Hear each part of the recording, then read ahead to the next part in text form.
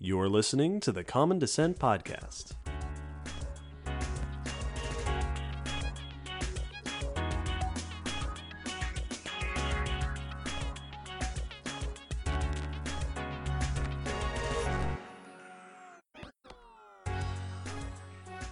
Hello, Will. Hello, David. Hello, listeners, and welcome to the Common Descent Podcast, episode 184. This is our first episode of February 2024 and our Darwin Day episode. Yes. We have a long-running tradition on the podcast that around Darwin Day, which is February 12th, we release an episode about historical figures. This is a thing we've been doing for a while. Mm-hmm. This episode continues that tradition. This episode, the historical figure that will be the topic of our discussion is Richard Owen. Yeah. Sir Richard Owen. Oh. Indeed. Who is an oft-heard name in the realm of biology and paleontology, a contemporary of Charles Darwin, often portrayed as a rival of Charles Darwin. Yep. But not a person nearly as famous as or recognizable a name as Charles Darwin.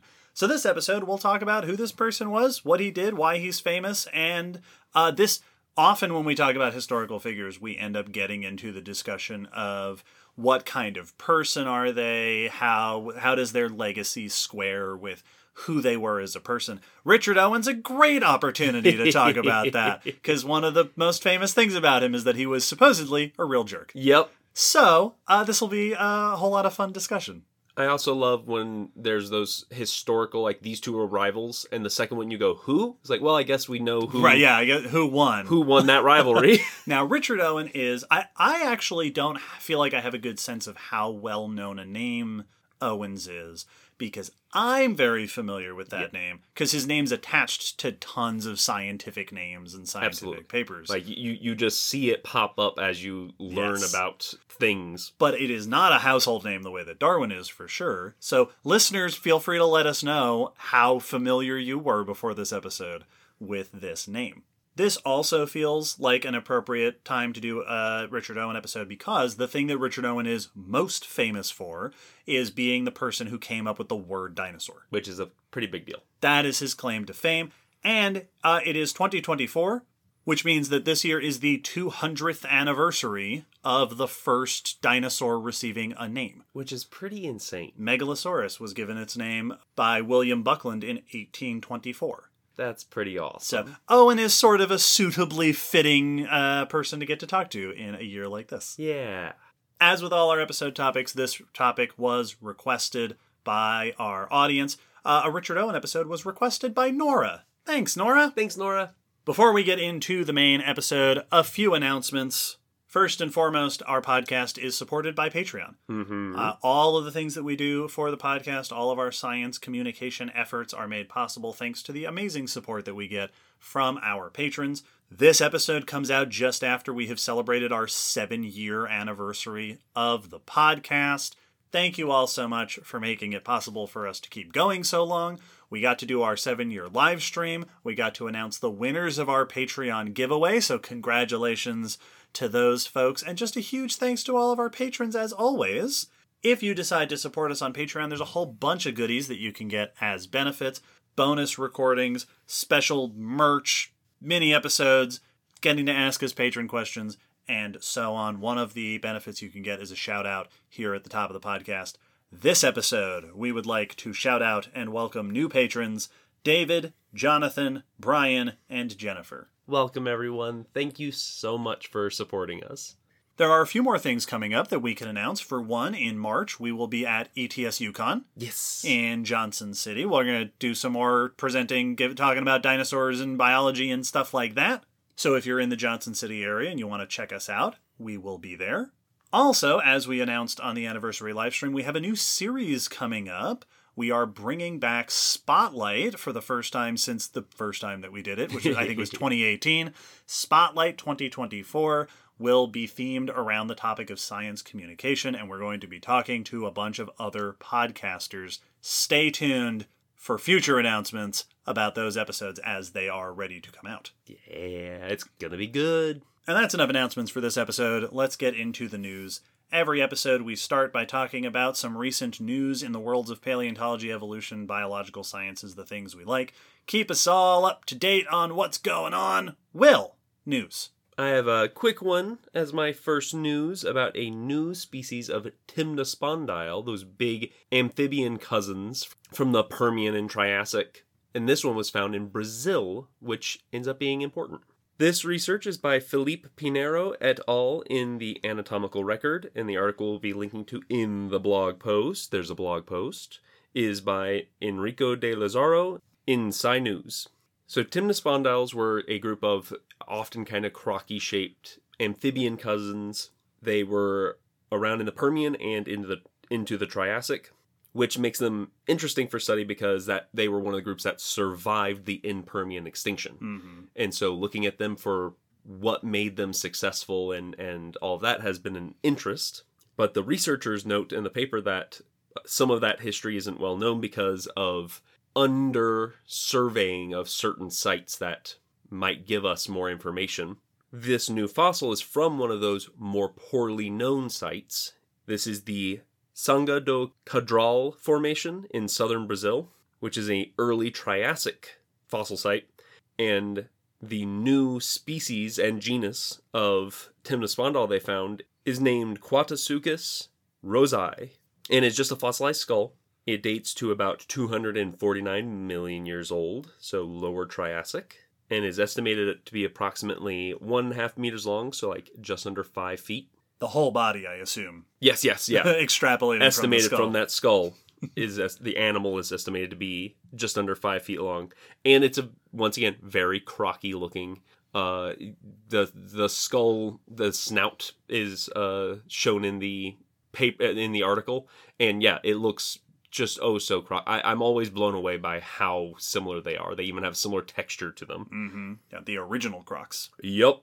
They were able to confidently assign this to a group of Timnospondyles known as the Benthosuchidae, which are stereospondyles, specific clade known during the Triassic, but their distribution previously was only known from the East European platform. So this is a new area, range extinction.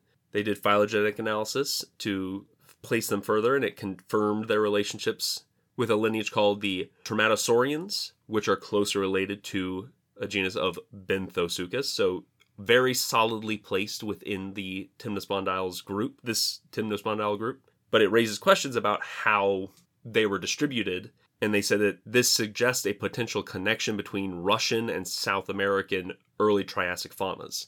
Interesting. That if we're finding a group that was only heavily known from one area in this new area, there may be a connection between those areas that we weren't aware of. But they emphasized that further investigations are needed through more of these poorly known sites, these Gondwana and these southern hemisphere sites, to try to get a better image of their range and the distribution patterns. Yeah, it'd be especially interesting to see if there are any sites between the Eastern European regions and South American regions where they may have been pathways that they had filled out. Yes, precisely.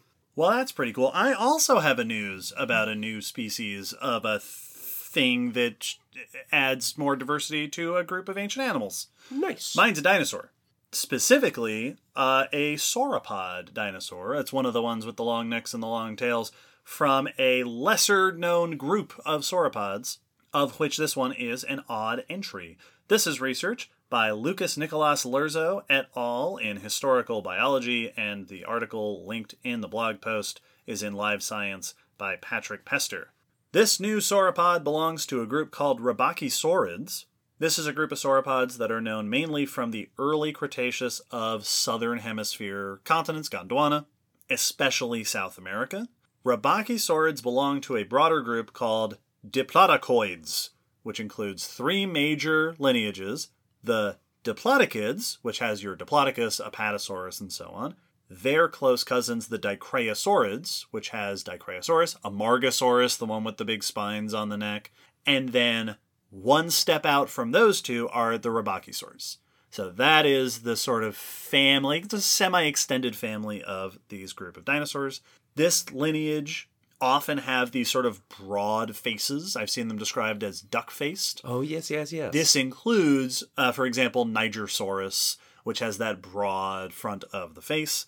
They're interpreted as probably feeding close to the ground and sort of lawn-mowering up low plants and such. This study identifies a new Rabakisaurid, which is named Cytosaura mare, a new genus and species from Argentina, from the Huencul Formation, which is 96 to 93 million years old, the early late Cretaceous. The fossils were first discovered in 2012, then several years of excavation ended up pulling up pieces of 4 different individuals, all together showing many various different parts of the body. The researchers were able to identify unusual features in the skull, the legs, the tail vertebrae, which is where the name Cytosaura comes from. It means star reptile, referring to the shape of certain projections on the tail vertebrae. Cool name. Those features were able to identify that this is something distinct from all other known sauropods. It is also unusual for 2 main reasons. First, they also did a phylogenetic analysis to compare it with other known sauropods, find out where it fits on the tree, and their analysis suggests that it is a basal Rabakisaur, so it is a member of an early branching lineage of the group, more distantly related to most of the other species in this group. But these fossils are very late for this group. They're actually shortly before this group goes extinct, which suggests that some members of early branches of this group survived basically throughout the whole history of this group of sauropods, which we didn't know before, which is a pretty cool thing to see. Cool. They're also unusual for their size. The researchers estimate that this species would have gotten up to possibly 65 feet long, so about 20 meters and 16 tons, which is it's huge. It's a sauropod. That's very, very big. That's not preposterously large for sauropods. There are many that get bigger, but it is unusually large for Rabakisaurids. Most Rabakisaurs tend to get up to around 10 tons, so this one is quite a bit larger than the typical members of this group. Which is interesting because it tells us something about the diversity and evolution of this lineage. And for me, and I didn't see this mentioned anywhere in the paper or the article, but we've talked before, especially in our Sauropods episode 101, that sauropods are famous for getting very, very large, but that is something that has happened multiple times in different groups of sauropods. Yes. And this made me also think, is this yet another lineage of sauropods that got surprisingly large, independent of their relatives? Yes. I also had the thought of wondering, because this one is around after a lot of the other members of its group had gone, if there was any connection between its success and it being bigger. Right. Or is there any connection between its size and its early branch? Does this suggest that early members of this group were big, and this is one that hung on to that? Oh yeah, good point. Or is this a lineage that got big, and that is what allowed it to survive as long as they did? Yeah, it adds an interesting piece to the puzzle of this species. It's always cool to find an edge of the bell curve member for a group that adds that really intriguing new data. Yeah, it's an interesting one to talk about because the discussion of it starts with, here's this group of dinosaurs you probably have never heard about. Let's introduce those. Here's this new animal that is a weird member of that group that you just heard about for the first time. That is not actually a great intro representation. Yes. My next bit of news is also dealing with dinosaurs, but this is an odd study. This is dealing with a robot dinosaur to try to interpret feeding strategies and the use of feathers. That's very cool. I saw this one on the news list, and I left it for you intentionally. Yes, no. Even though I just did the feathers episode, I was like, sure, but this has robots, and I know Will will really enjoy it. No, this one's a cool one. This research is by Jin-Suk Park et al. In Scientific Reports, and the article is by Kylie Price in Live Science. So, we talked about in feathers, and we've talked about this in a number of other episodes, that there were lots of feathered dinosaurs that were not flighted. And the question of what were you doing with these feathers, if not flight, Right, especially the ones that had like wings of feathers on their arms. That had what seemed to be, quote unquote, functional feathers, feathers that should have been able to do a similar feather job to what we see today on birds, but on an animal that definitely could not take off with flight. It was too big, too heavy, and didn't have enough feathers to do it. So there's been lots of ideas. These researchers were looking at a particular kind of behavior used by some birds today, where they use their feathers to flush prey out of the underbrush, flapping their wings at the underbrush to scare prey out and then catch them. They noted particularly that this is known to be used by the greater roadrunner, and it's sometimes called the flush pursuit strategy. You flush them out and then chase it down. Okay. And we're suggesting this could be a valid use for these 4-limb wings, these wings on the arms, to flush out prey. And so to test that, they built a robot. They built a robot nicknamed Robopteryx, which is made to resemble Caudipteryx, which is a smaller-sized dinosaur with wings, feathers on its 4 limbs and a plume of feathers on its tail. Yeah. Caudipteryx is part of the Oviraptorosaurs, which include the species that have been found sitting on nests of eggs with the arms out to the sides, which has led to the hypothesis that that one use of those feathery wings may have been to protect their nests while they sat on them. Yes. This one was around in the early Cretaceous, somewhere between 125 to 122 million years ago. They made a robo version with wheels so that they could move it around, and black felt body, and arms that could flap, and they, as they put it, unleashed the robot on a group of grasshoppers to see how well this flapping motion would get the grasshoppers to flee in a means that could then allow them to be pursued and caught. Mm-hmm. They tried it both with and without wings, so they could add wings and take them off to see if it would have worked perfectly well with just arms, and so the wings weren't actually making a difference. When they did it without wings, they said less than half of the insects dashed away, so not a ton, but when they added wings, they noted that 93% of insects fled. Wow. So the wings made a huge difference with flushing the prey out. They recorded these responses into a computer animations and to be able to compare and mark the behaviors, what they called their neurophysiological responses. Basically, they're studying the fact that a lot of prey animals have neural pathways, paths in their brains or, neural nets in this case, that trigger escape responses with certain stimuli. Mm-hmm. And that this flapping is likely triggering that run, even if you don't know what you're running from. And they tested it out with different proto-wings and noted that they were very effective, especially if the wings were at the ends of the arms and with contrasting patterns. So if there was patterning on the wings, on the feathers, that made a difference. They also noted that if the tail feathers were used and had a larger area and used during these flapping displays, it was also more effective. Mm-hmm. So there seems to be some support that this behavior gives us another purpose for these tail and arm feathers that's not flight-based. That's really interesting. We've talked about this a bunch on the podcast, that feathers on early non-flying dinosaurs probably had tons of different functions that they were used for, display or insulation. And very often what we end up doing is we look at birds today and go, hey, there's a thing that birds do with their feathers. Those dinosaurs very likely could have done that too.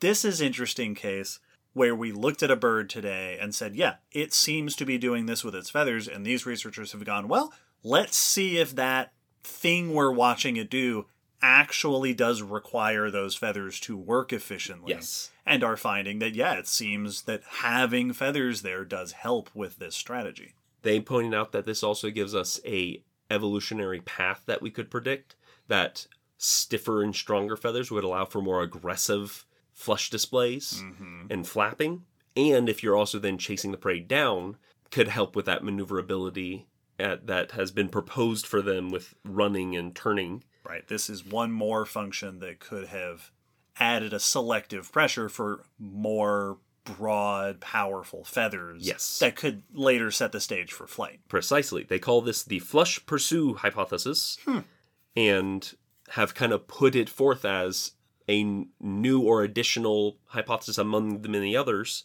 for the distribution, on the body of these feathers and their evolution and similarity to flight feathers, flight-like features. But people have brought up notes about this study. One particular researcher, Jingmai O'Connor, pointed out that they didn't have an issue with the study overall, but that we actually do not have direct evidence of these dinosaurs and their cousins feeding on insects. Sure. It's possible they did. Yes. There's no reason for us to say for sure they didn't, but we do not actually have direct evidence of them being insectivorous. Mm-hmm. So this particular study used a prey item that we do not actually have confirmed evidence that would have been what they were going after. Right. So this could have worked. Yes. But it's very difficult to say that this is something those dinosaurs did do. The one of the quotes they said, which I thought summed it up, was that this is really the only hiccup in the hypothesis. It's good otherwise, but because of that, it's still highly hypothetical. Yeah. And they would like to see it done with more types of prey. Yeah, does this work on lizards? Yes. Does this work on whatever else? Some of the ones that we actually have gut contents for and can confirm they ate. It's interesting. I have the two things come to mind. One is this is an interesting hypothesis that feels unnecessary to explain the evolution of flight-capable wings, but an interesting additional factor. Yes. This is one of those that often something like this will be reported as like, we figured out how wings evolved. Yeah, why they had those. And this is a case where there are plenty of other great hypotheses as to what pressures might have driven the development of bird-like wings. This adds yet one more thing to that. The diversity of things you can do with a not quite bird-like wing. Yes. Which is really cool. I also had the thought, and I would wonder if the authors put any thought into this as well. The implication of the study sounds like it is that the flapping of feathery wings triggers a flee response in these grasshoppers because it's something about it is just very startling and they run away. Yes. But it occurs to me that the grasshoppers they're testing it on are modern grasshoppers who are part of an evolutionary lineage that has been hunted by birds for like 100 million years. Yes. In a world before birds were very common, I wonder if that response would have worked. Yes. On as wide a group. Is that something that's built in because it's just scary to grasshoppers? Or is that something that's built in because 100 million years of being hunted by feathery creatures has developed this instinct in grasshoppers to flee bird-like things? Yes, I have the same thought that in the first feathered dinosaurs, would grasshoppers have not had any particular response to it? Yep. No more startling than anything else that's out of the ordinary. Yeah, I have the exact same thought that these are not the same prey items and they have had a different history. So I like this study because it is a intriguing way to go about it, to test the hypothesis, and is looking at a different avenue than I've heard of, looked at before, but definitely has a couple of key things that need to be double checked and potentially redone with different scenarios to actually make this a more substantial and solid bit of research for everyone to build off of. Yeah, that's pretty cool. Mm-hmm. Yeah, well, and they got to build a dinosaur robot, which is always fun to do. One more bit of news. My last news is about woolly mammoths. Woo! Well, and in this case, a particular woolly mammoth and the journey that it took over the course of its life. This is research by Audrey Rowe et al. In Science Advances, and we will link to yet another article in Live Science, this one by Sasha Pear. Woolly mammoths, Mammuthus primigenius, are known abundantly from the Ice Age of North America. This is a species that overlapped with humans in North America. In this case, they're studying mammoths in Alaska, and the authors note at the top of the paper that woolly mammoths and early humans on this continent overlapped for about 1,000 years. And there have been lots of questions between humans arriving and mammoths going away about how these species were interacting. This study is an analysis of a mammoth tusk found at an archaeological site in Alaska called Swan Point. This is one of the oldest known archaeological sites in this region, and indeed in the Americas. It's got artifacts, tools, hearth features, animal remains. including the remains of multiple mammoths. The site is interpreted as a seasonal camp. Okay. From time to time, on a regular basis, people may have been coming here to hunt or whatever other activities. The tusk found at this site has been dated to about 14,000 years old, which is right in the time period we'd expect some of the earliest humans to be showing up in the region. As we've discussed before, mammoth tusks grow kind of like trees do, in that they have growth rings within them, so you can analyze the rings of a mammoth tusk and trace changes in their growth patterns or chemistry over the course of their life. Yes. Year by year.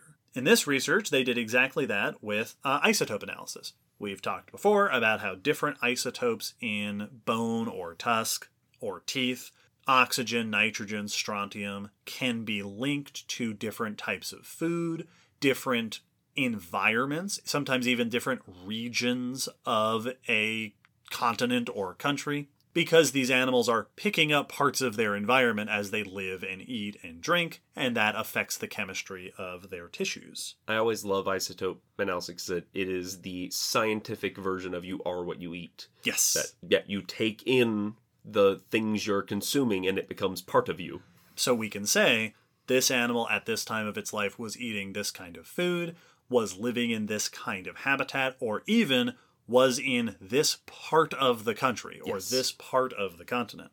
What they found is that this particular mammoth, which is an adult female, spent its early years in the Yukon, stayed there for about a decade before ending up in the interior of Alaska where this site is, which is notably around 1,000 kilometers or 600 miles away from where it would have started its life.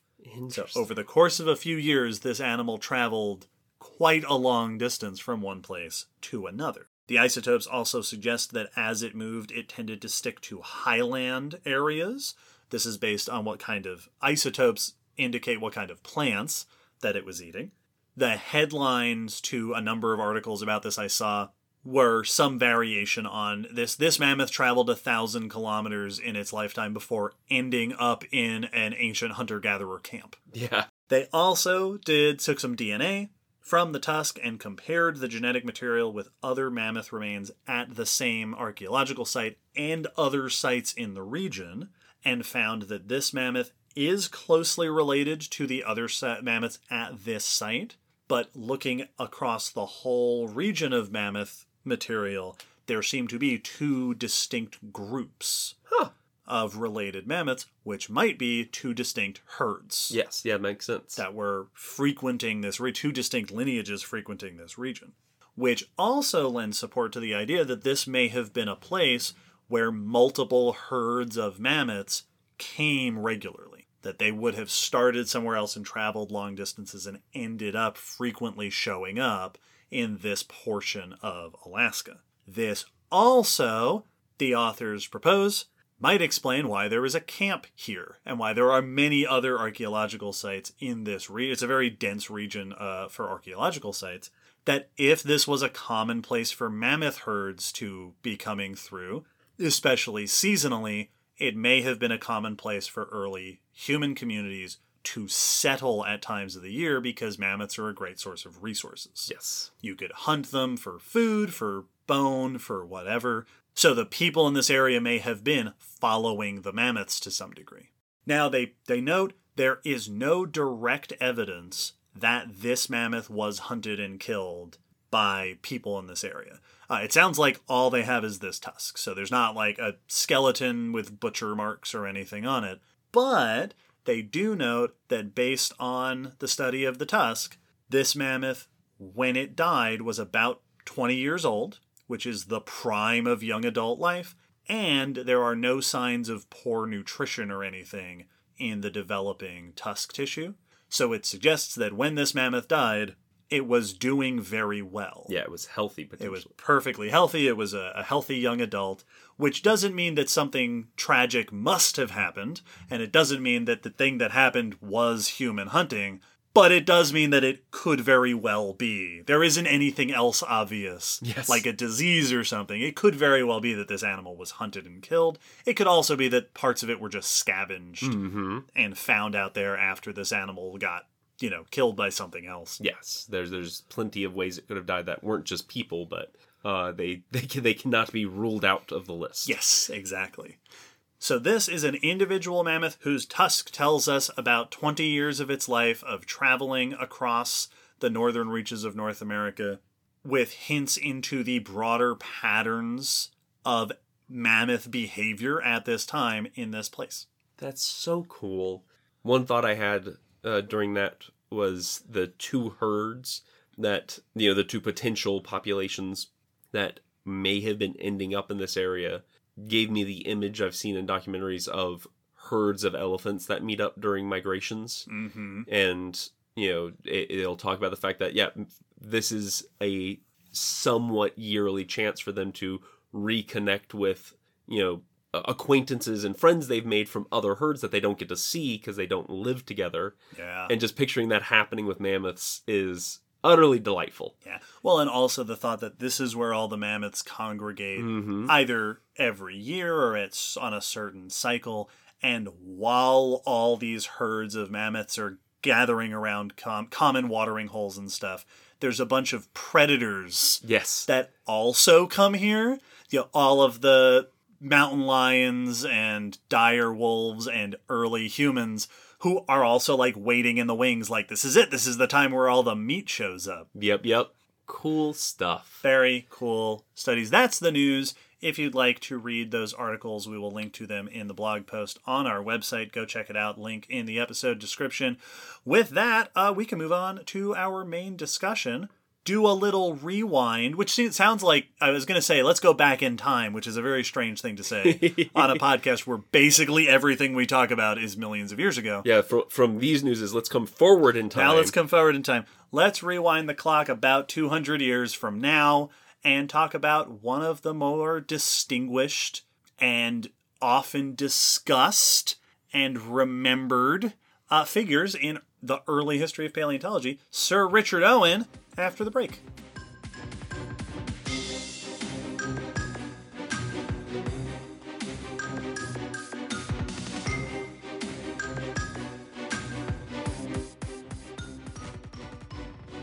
If you are a paleontologist or a biologist or a person who's interested in those fields of study, odds are you have come across the name Richard Owen many, many times. Yes. This is a name that comes up a lot, partly because he did a lot of really important, influential work early in the history of paleontology, and partially because he named a bunch of stuff. Yep. A lot of modern and fossil animal names, including some really popular ones, he came up with. And so his name shows up whenever those taxonomic names come in, when they put the name of the person after the taxonomic name. Owen. Owen shows up all over the place. Yes. Richard Owen, later Sir Richard Owen, is a well-known figure from the early history of paleontology, although I have seen conflicting opinions on how famous he is and what his legacy is. Mm-hmm. I've seen a number of places that refer to him as an underappreciated or under-recognized figure in the early history, but then there are also arguments to be made for him being not a person that needs to be recognized quite as much. Richard Owen is famous for a number of particular things. He is famous for being a pioneer in the fields of comparative anatomy and taxonomy and a part of early paleontology. He is famous for being a champion for museums as a place of public engagement. Yes. He is famous for being kind of a rival to Darwin. Kind of. We'll talk about that later. He is famous for being a huge jerk. This is one of the things that he is often... I saw this mentioned many times when I was looking up stuff about him. He is often portrayed as the villain in the story of evolutionary studies and early paleontology. He's the villain to Darwin because he argued with Darwin about stuff, but he's also the villain because apparently he was just a real jerk of a person.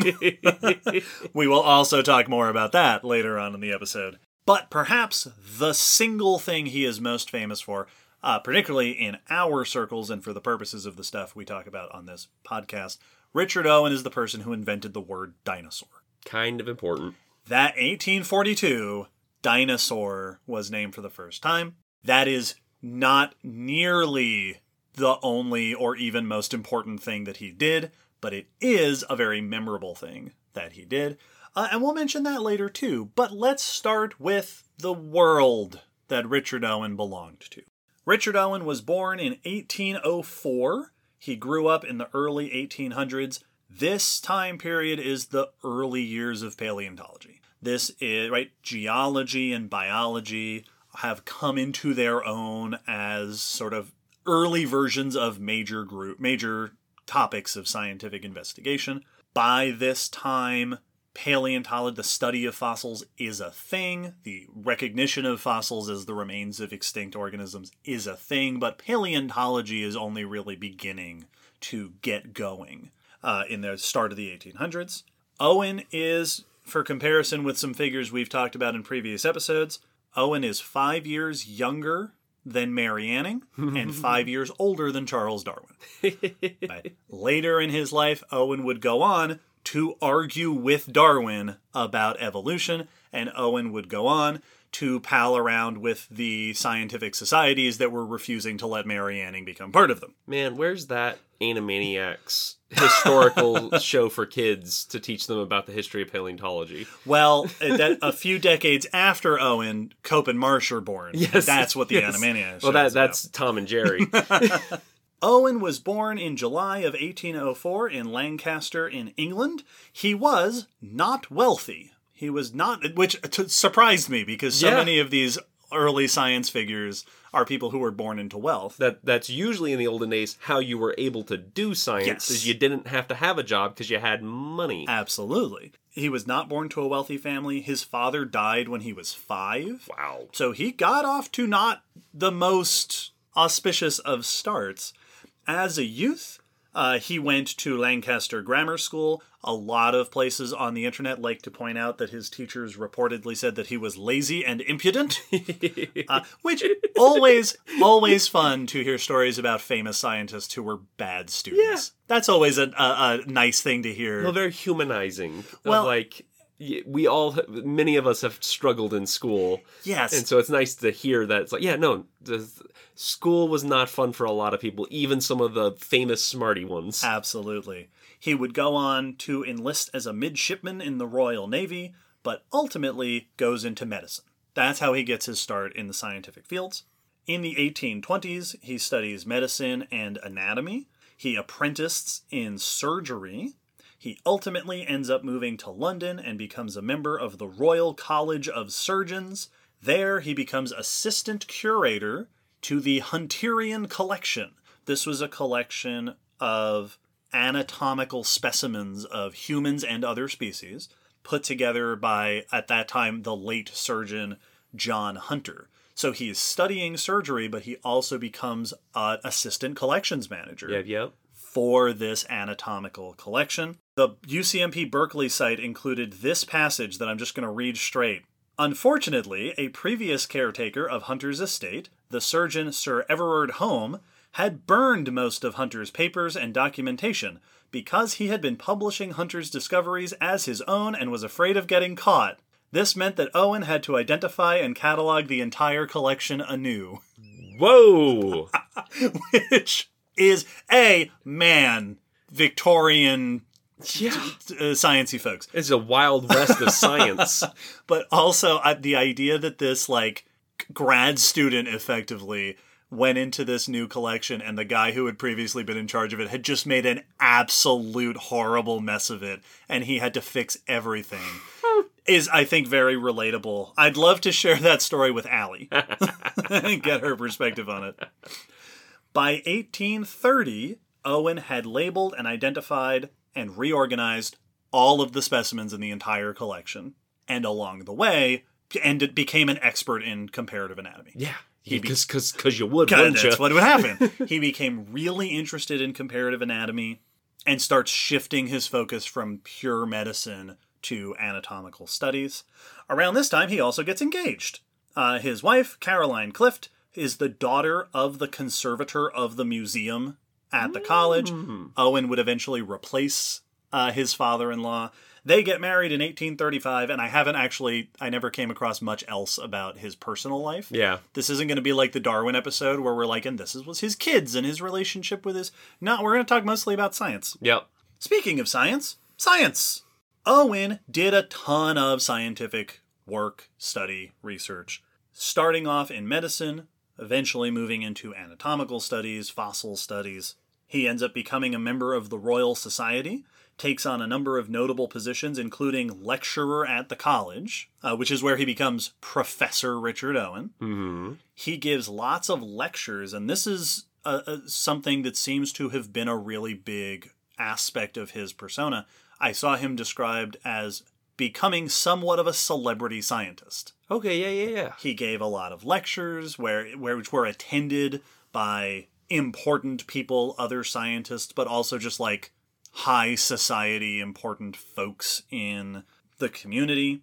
At some point in his life, I saw this referenced a number of times, he tutors the children of Queen Victoria. Oh, wow. So he was a sort of well-recognized and celebrated scientific speaker of his time. He also does a bunch of research. His first paper is published in 1826. It is a medical paper on the calculus of the urinary bladder. Ooh. I don't have any further information about that, because then he goes on to make publications about animals and anatomy and anatomical studies and stuff, which is way more interesting than the calculus of the urinary bladder. Agreed. In my and presumably Richard Owen's humble opinions. One of the earliest publications that he did in this realm of study was actually describing the anatomy of nautiluses. Cool. The shelled cephalopods. He went on to examine animals from all over the world. He was connected to the London Zoo. So he was the person who got the opportunity to dissect the animals that passed away at the zoo. Yeah. Which is the kind of thing that continues to this day. A lot of biologists or paleontologists at universities or museums will often be connected in communication with local zoos. It's like, yeah, if your rhino dies and you're not doing anything with it, that could be really helpful for us in research or education. Over the years, Owen publishes names and detailed descriptions of the anatomy of animals all across the tree of life. He does descriptions of various apes. I think he might have done the first anatomical description of gorillas. He might even have named gorilla, given the scientific name to gorillas. I may be making that up. Apes, giraffes, marsupials, monotremes, many other mammals. He did research on lizards, apparently important early descriptions of lungfish, birds, including the first scientific description of a complete dodo skeleton. Oh, that's awesome. He studied invertebrates, including cephalopods like the nautilus, brachiopods, horseshoe crabs, sponges. This guy got around in terms of the animals that he studied. He is also sometimes credited with discovering the parasitic worms that cause trichinosis. Oh. Although some sources say that one of his students, James Paget, was the one who made the first report of those. Gotcha. Whether or not Owen intentionally took the credit and ended up taking the credit for that, I haven't seen that discussed in detail, but I will say that is a theme that will come up later in this discussion. Uh-oh.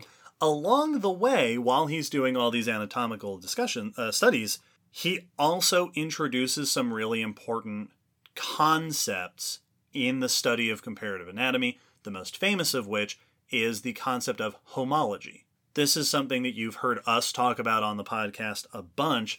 A homologous structure in comparative anatomy is a structure that you see having a different form and or function in different species, but is derived from the same part of the body. Yes. The classic example being limbs, right?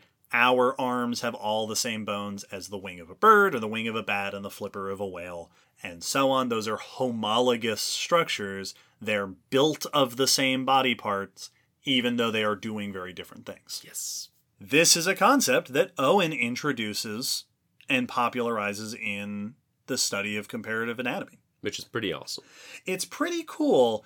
And these days, homology is recognized as a really important aspect of studying common ancestry in species. That the reason that those homologous structures are built from the same stuff is because they inherited them from a common ancestor.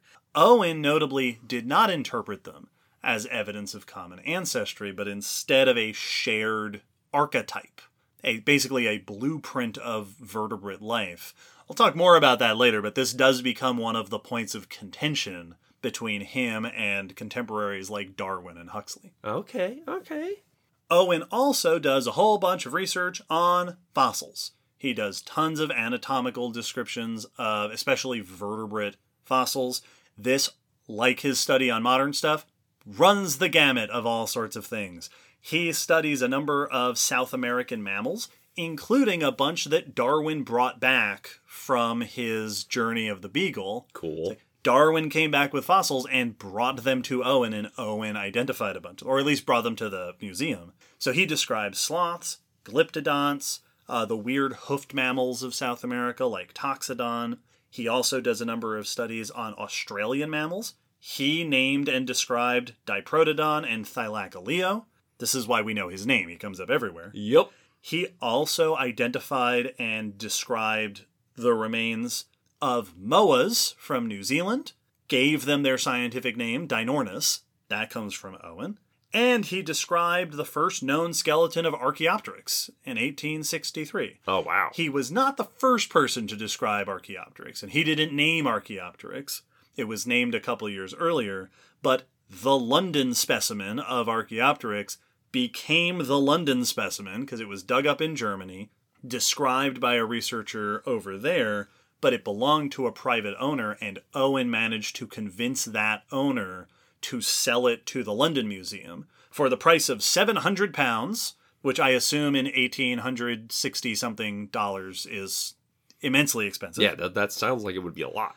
And then he was able to do an anatomical description, one of the first descriptions of the skeleton of Archaeopteryx. Cool. He also described and named, famously, one trace fossil, Protichnus, the oldest known footprints in the fossil record. Cool. These are Cambrian arthropod footprints, which he identified as arthropod footprints. Cool. And it was like a century and a half later before we ever found body fossils of what animals may have created those footprints. That's pretty sweet. So he did tons of research on both modern and fossil animals from the lens of comparative anatomy and identification. As I alluded to before, there are some stories of him not always giving credit to the people who found and sent him those fossils. There are some particularly famous examples of this, where he seems to have been, someone found a fossil, shared it with him, and he publishes it as his own discovery, supposedly. Mm-hmm. Like I said, there are going to be some themes running through here. Here's a fun note that I found about him that I thought you would quite enjoy, Will. He was, as I said, somewhat of a celebrity scientist, popular lecturer. He did a lot of work describing the remains of animals from all around the world, including fossil remains, including animals that hadn't been described or understood very much before that. Apparently, according to one source that I read, he was also in the habit of exposing frauds and debunking cryptids. Yay! Yay! Oh, that's lovely. So I think it sounds like he would also be called on to be like, yeah, here's this evidence for the existence of some such animal, and he would be the one that goes, yeah, that doesn't make sense here, pointing at whatever anatomical features or whatnot, or picking apart the evidence. That's makes me very happy. And, of course, in addition to those other fossils, he also did a bunch of work on fossil reptiles. Especially, he did lots of work on British fossil reptiles, that is where he was, including publications on plesiosaurs, ichthyosaurs, crocs, pterosaurs, and more. Late in his life, in the 1880s, he published what one biography that I read of his called his magnum opus. Oh. Which was a 3-volume set called A History of British Fossil Reptiles, which had detailed descriptions of plesiosaurs, ichthyosaurs, crocs, and all these other fossil reptiles from the region. Cool. And this brings us, of course, to what is perhaps his most famous contribution that we mentioned before. In 1842, in a report on British fossil reptiles, he wrote detailed descriptions of 3 particular reptiles that today are quite famous. Megalosaurus, which had been named in 1824 by William Buckland, and Iguanodon and Hylaeosaurus, which had both been named and described by Gideon Mantell. Owen, in this report on British fossil reptiles, described all 3 of these creatures and identified shared features among them, including the hip vertebrae, the sacrum, the hip part of the spine, sharing several fused vertebrae, particular shapes and proportions of shoulder bones, limb bones, vertebrae, the way the ribs attach to the vertebrae. With all of these features in all 3 of these animals, he suggested that they should be classified as one group. This portion of the paper reads thus: the combination of such characters, some, as the sacral ones, altogether peculiar among reptiles, others borrowed, as it were, from groups now distinct from each other, and all manifested by creatures far surpassing in size the largest of existing reptiles, will, it is presumed, be deemed sufficient ground for establishing a distinct tribe or suborder of saurian reptiles, for which I would propose the name of Dinosauria. Nice. 1842, that paragraph, I think that's a sentence, but it's a paragraph-long sentence, Richard Owen invents the word dinosaur. Very cool.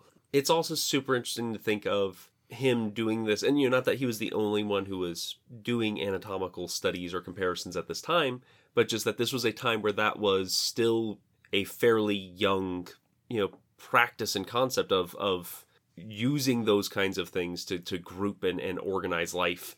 Is such a crazy thing to think of, since that's such a staple nowadays of just that's what you do. Yeah, he was a pioneer in paleontology and even more specifically comparative anatomy. Yeah, he is one of the founders, as it is, of comparative anatomy, which is a very cool thing to be a founder of. That's a big deal. Well, and especially because of how important it is these days to our understanding of life on Earth. And as we'll get into a little bit later, it's interesting to see how he was interpreting the evidence that he was picking up. Yeah. In some ways, it was very much like he is the first person to identify dinosaurs as a united group of animals. He also, very famously, in his studies of dinosaurs, based on the features of their limbs, he interpreted them as being clearly terrestrial on land and standing like mammals did, with their legs directly underneath the body. Cool. Or like mammals do, I suppose. This becomes realized in physical form in the 1850s. He is the scientific director overseeing the creation of the Crystal Palace dinosaurs. This is, so if you're not familiar with the Crystal Palace sculptures, this was a series of 33 sculptures depicting extinct animals of the region. These were designed and created by Benjamin Waterhouse, overseen by the scientific direction of Richard Owen. Yeah. These sculptures include ichthyosaurs, plesiosaurs, dicynodonts.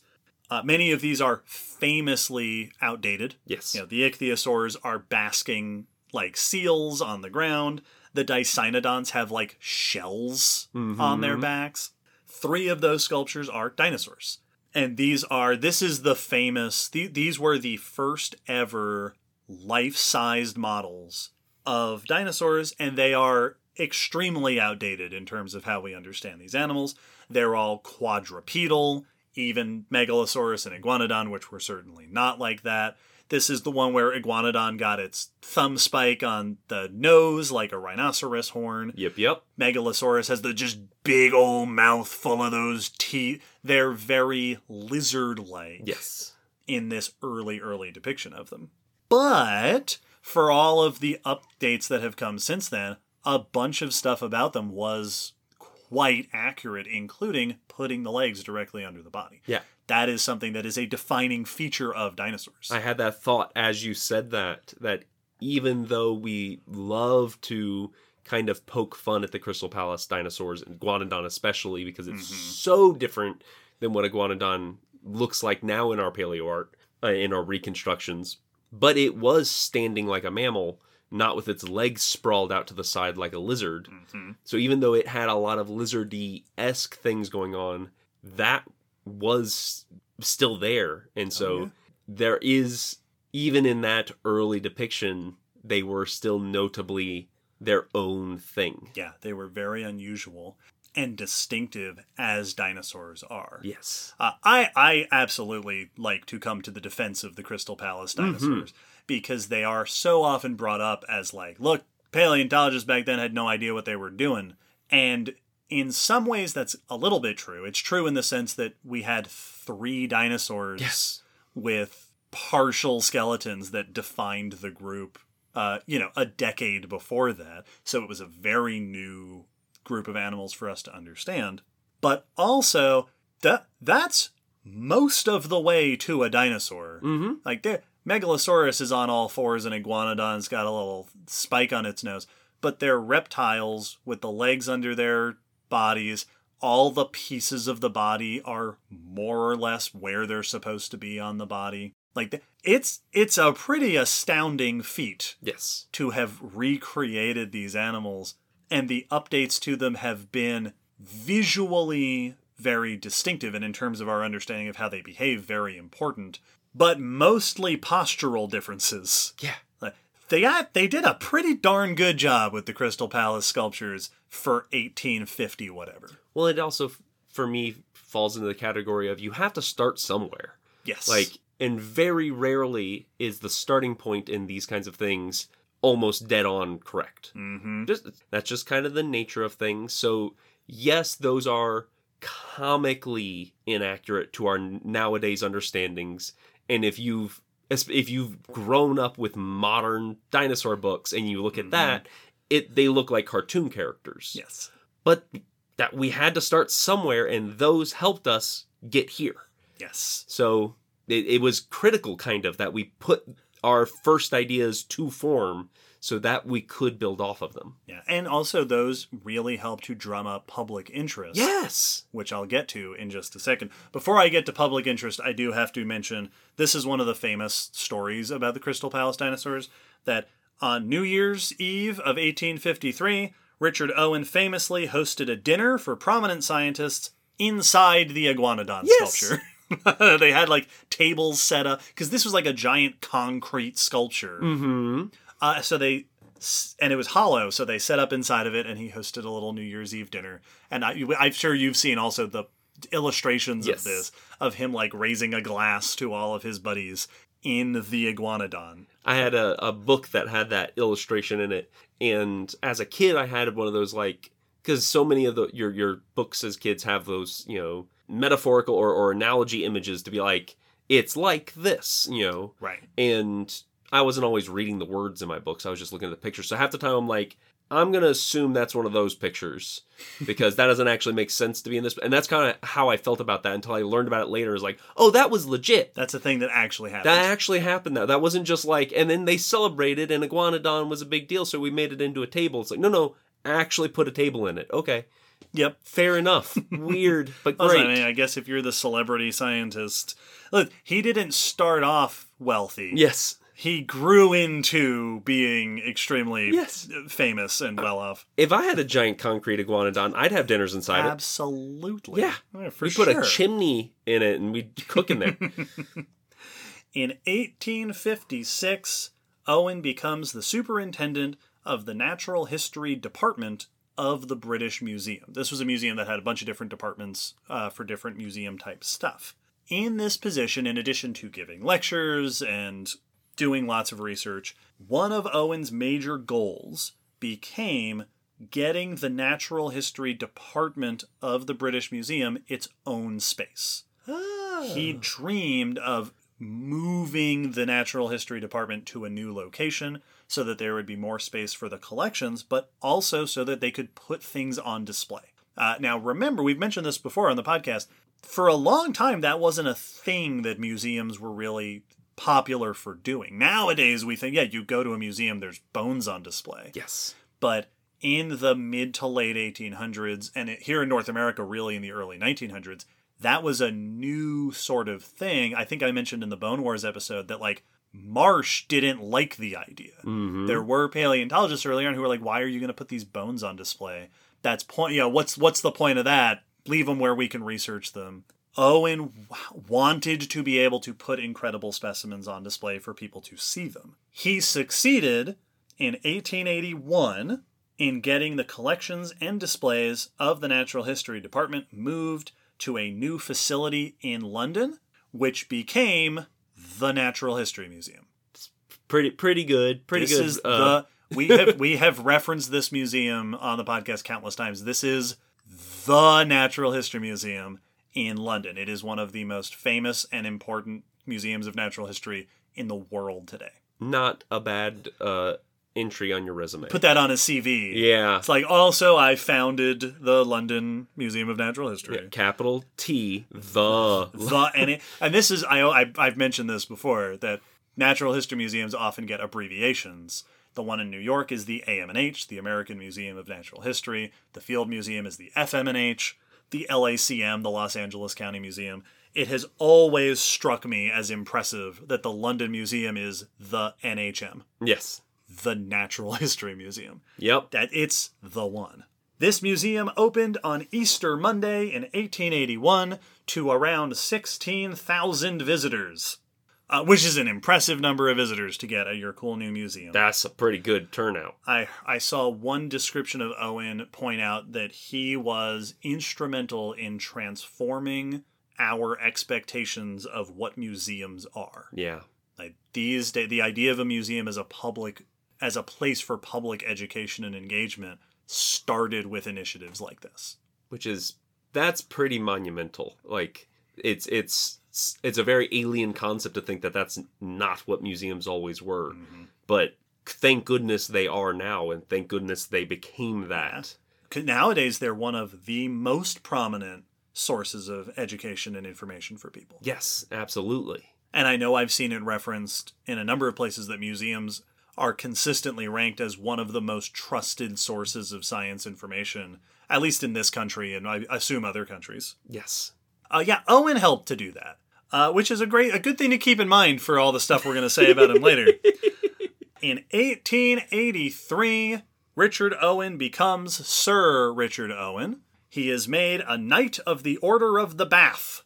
I did look up, I assume that I don't know anything about British like royalty or chivalry. The Order of the Bath is a British order of chivalry. I did a little bit of Googling about it, and I think it goes back to like true knights. Yes. And some sort of ceremony that had to do with bathing. I don't know if like the king was taking a bath or something, but it was an important... So yes, Richard Owen became a Knight of the Order of the Bath. Take a bath inside the iguanodon. Inside the iguanodon. And he becomes Sir Richard Owen for about a decade. Owen continued to publish basically his entire life. He was one of those scientists who started in the 1820s when he was, 20 years old or whatever, and then just published papers until he couldn't publish papers anymore. Yep. Over the course of his life, he published hundreds of scientific studies. Ridiculous. He named tons of familiar modern and ancient animals. He had a monumental volume of scientific work before finally dying at home in December of 1892. Shortly before the end of the century, on the tail end of over in North America, the Bone Wars are coming to an end at that time. People are still arguing about Darwin, and it would still be a couple decades before Owen wanted space in the museum for big whale skeletons to go on display. Yeah. It sounded like, and it didn't happen until a couple decades after he died. All right. It happened. We got it there. It did eventually happen. He didn't get to see it. Pretty cool. So Owen, for sure, contributed a bunch of important things to our favorite realms of science. He is also remembered as quite a controversial figure. A little bit. And we're going to talk about the reasons for his controversial figureness After the break, we will start with Owen's personal feelings about evolution and his interactions with Charles Darwin. Stay tuned.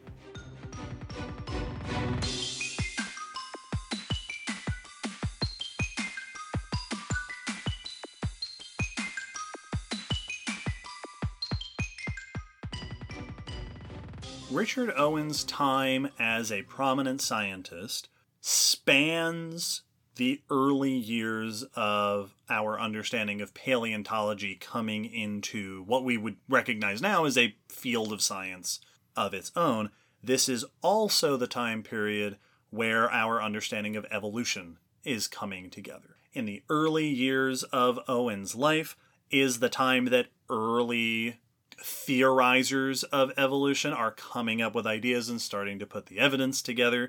Owen was born, like I said, 5 years before Darwin. So as Owen is coming up and developing his own theories about animals and anatomy, so too is Darwin, going on journeys around the world in his boat and doing experiments at home and working on his grand book. We talked about this in episode 28 on Charles Darwin. We also talked a bunch about this stuff in episode 56 in the evolution of evolutionary theory. Richard Owen is often depicted, as I mentioned before, as a villain in the story of the discovery of evolution, as a rival to Darwin. Owen is often claimed as having been anti-evolution. Yes. Which is not true. Yes. Owen was not anti-evolution. He did disagree with Darwin, but he did not entirely dismiss the idea of evolution. In fact, at one point, apparently, he was quoted as saying that Darwin's explanation was the best published, but that he disagreed with some of it. And at another point, it sounds like Darwin had listed a bunch of prominent scientists who were defenders of immutability, right? Immutability, the idea that species don't change over time. And he put Owen on that list, and Owen got mad at him for it. Owen was like, no, I don't belong on that list. Owen was certainly not anti-evolution. He disagreed with Darwin. He had his own sort of ideas. It also sounds like his perspective may have varied in private versus in public. Okay. There are reports of him supposedly wrote an anonymous article harshly criticizing Darwin, but he didn't publish it under his name. He wrote it anonymously. So what his feelings were over time seem like they may have been hard to pin down, or at least he was saying a variety of things. Owen's claim to fame concept in relation to understanding the relationships of animals on Earth was the idea of a vertebrate archetype. Mm-hmm. So he, like I said before, he described the concept of homologies, and in doing his expansive study on animals from all around the world, he looked at skeletons and body plans and found that there's a lot in common between birds and reptiles and mammals and fish, suggesting a commonality. Yes. Darwin's ideas would interpret this as evidence of common ancestry, right? Those limb bones are the same because ancestrally they started out in a certain way and then that got modified in different lineages. Yeah, because they came from the same thing. Came from the same original ancestral state.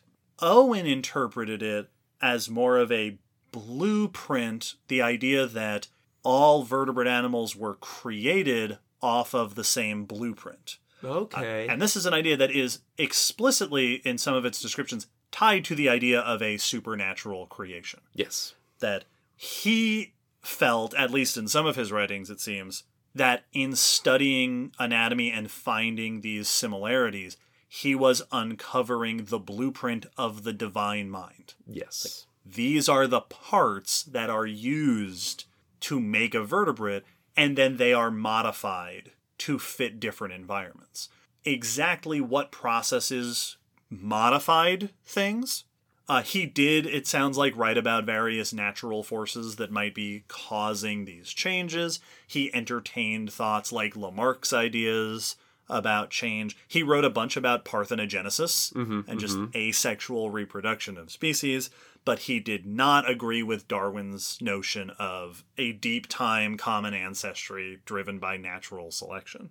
In one of his studies, he even comes up with this notion of sort of like, he calls it archetypus, which is, here is a hypothetical basic archetype. Like if we take all the pieces, all these homologies across vertebrates, and we distill them down to their simplest version, here is like the simplest version of the vertebrate archetype. And other researchers have since pointed at it and noted that it looks a lot like a lungfish. Yep. Which is very amusing because these days we know that lungfish is a pretty good representation of the ancestral state of land vertebrates.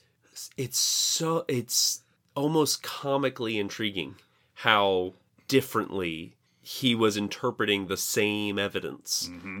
And you can follow his logic. Like, absolutely. The logical thread is definitely there, so much so that he came up with a hypothetical, not ancestor in his words, right, but vertebrate. Yeah, exactly. And it followed the same logic that we would have used to come up with a hypothetical ancestral state. Yes. For vertebrates. And that's he was using the same science and evidence, but just caught on a couple of things that led him to very different interpretations. And it's worth noting that at this time, Darwin was also wrong about a bunch of stuff in his interpretation. The ancestry happens to be a thing that Darwin wasn't wrong about and was upheld by further studies, while Owen's idea was not, and therefore got discarded and isn't an idea that is upheld by the evidence.